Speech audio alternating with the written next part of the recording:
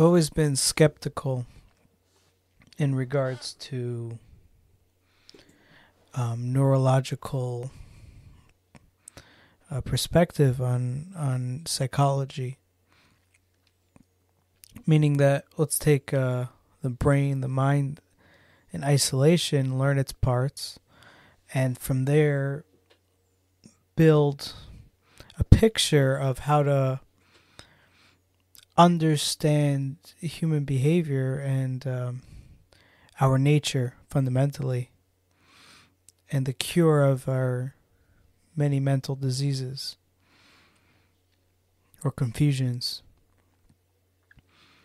I was skeptical because whenever you isolate something, you put it at the risk of removing its embedded nature in a bigger structure. For example, you don't want to talk about one particular family member in an entire family structure if you're trying to take care of the different parts of the family. In psychology, you're trying to see things at the grandest scale possible in order to find the grandest solutions of our human experience, our subjective experience. If that's the case, then you isolating the mind in a very rigid scientific manner where you're breaking its parts and understanding its components with rigorous study, there's the risk of getting stuck thinking that that is the subjective experience when it's surely just a component, and arguably a small component when we're done the analysis, because our nature is so limited, our knowledge of our nature is so limited that to say that our study of the mind with neural imaging is suffice to give us any sort of real picture, it's just too much of a leap. So I found it to be somewhat of a unhealthy endeavor because of that aspect, because of the isolation of the mind as some sort of organ that we could analyze and just overcome its obstacles. That being said, it's surely not something not to study. Meaning, if something offers information and we could benefit from it, and it could give us something more than what we have, then surely we should be available to receive it. Now, always the question is, even if it's good intellectual information, what is its lack? What are we costing by pursuing it? For example, pursuing evolutionary theories, right? There's a lot of good intellectual information there, but what's the cost? You know, what is our cost? What are we paying for such information? And that should always be questioned when we pursue information, because if not, we get stuck in a loop where the information becomes our enemies and becomes the places we don't want to go. Now, if we want to go to a place of understanding our human nature in a more expansive manner, then we surely don't want to do things that cost that. That being said, I've changed my mind recently, and I found the human brain to be a great place of study.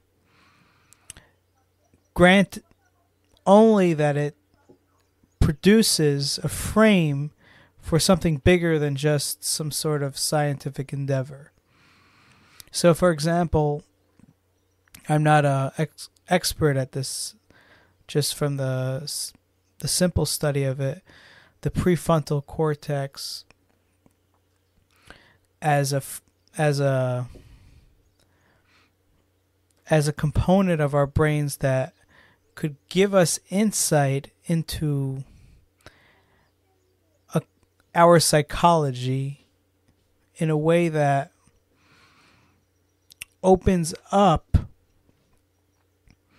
something more than just that organ in our skull. Meaning to say that if you understand the left hemisphere and the right hemisphere in a manner where it serves as a frame, and I use this frame in quotations, it serves as a frame to open up the doorway to understanding this dualism of this hypocrisy in our own minds of wanting, the detailed manner of things and the generality of things, then surely that's a great endeavor. The problem is, and let's go back to the problem, when we go to the mind in an isolated manner, where we're talking about the right and left hemisphere in a rigorous scientific manner, of which I'm not an expert in, what could end up happening is that we don't use it as a frame for something bigger than itself. We don't see the right hemisphere and the left hemisphere in some sort of deep part of our subjective experience, but rather something that's worthy of study as an organ. Then we lose the benefit of getting that expansiveness that we're looking for, that hopefully we're seeking. Not that we can't learn from isolated information, but the cost of someone who seeks this at a very scientific level is that they don't get to frame it like someone who is not looking for the obsessive details, recognizing that it's just to serve a larger purpose of entering a subjective understanding of our human condition.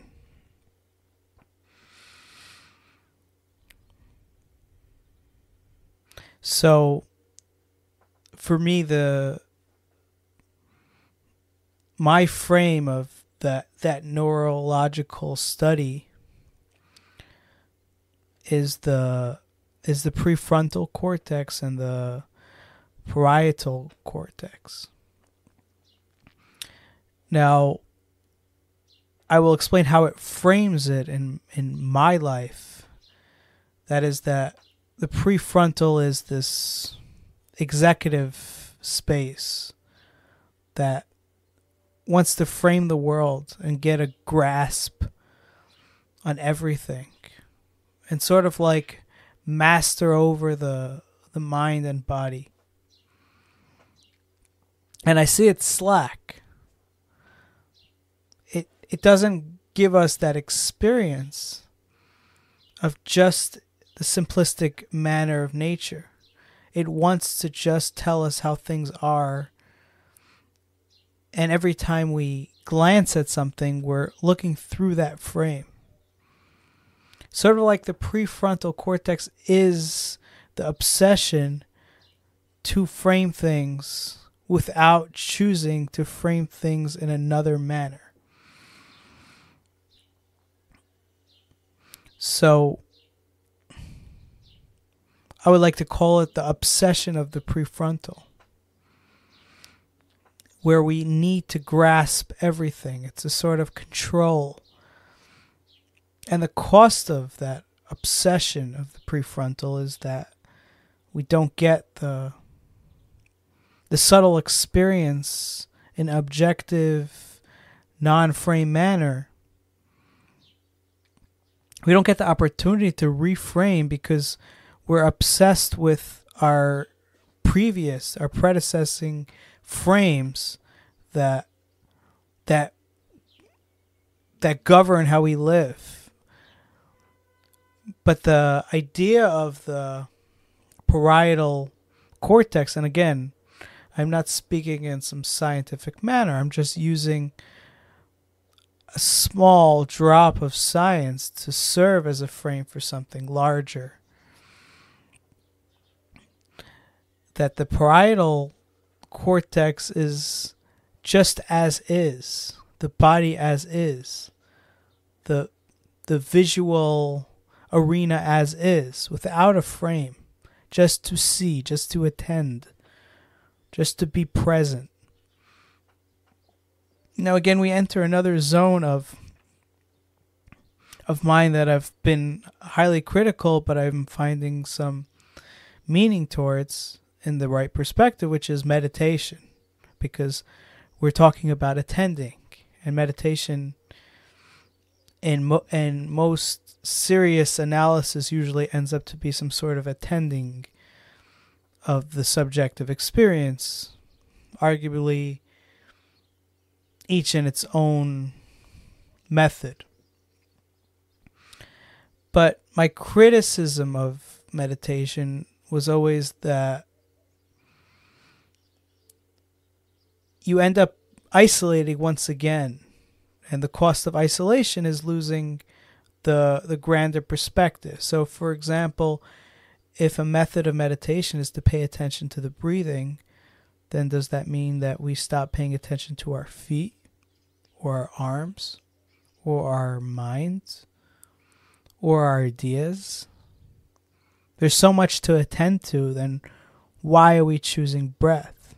Or if we say meditate for an hour a day, so we should attend only for an hour a day? Well, when you argue, no, I will use that hour to teach every other part of my day, so why don't I just recommend to attend to the entire day? Well, that's too difficult. Well, you'll try. You're not going to be able to do the entire day. Nobody can. We don't want to use the parietal cortex all the time. We're not going to be able to function in a very normal manner. And those who are stuck, and there are not many that are stuck in the parietal cortex, is those people that are truly expressive and are stuck in the subtleties, and they have no direction because they're in the experience. So they're never willing to break that experience to learn. And when I say learn, I'm talking about the billions of people before us that have taught us some ideas that are worthy of recognition. They're not ready to learn, because to learn, you must break that attending to become the learned ideas to attend to that. So there's a critique there, but back to my critique on meditation. The problem with meditation is, again, the isolation that might not, because of its isolation, lead to a grander, more subjective experience of some sort of infinity that we're striving for. Because the second we make it finite, we're stuck missing the pieces outside of that finite that could offer real understanding and healthy growth. So I did say that I've changed my critique on meditation because it does serve as a frame to the idea that attending to our experience is super important, as we just discussed, because if we don't attend, the cost is that we are just repeating our day in the same manner. For example, if a person is on the way to work, like they've done 1,000 times before, and they're obsessed in the prefrontal arena, then for them, the traffic has the same perspective. The pedal feels the same. The wheel, everything is similar. It has a frame already. The frustration is even the same. There's no change in the experience because it's already controlled by the prefrontal to be seen as such.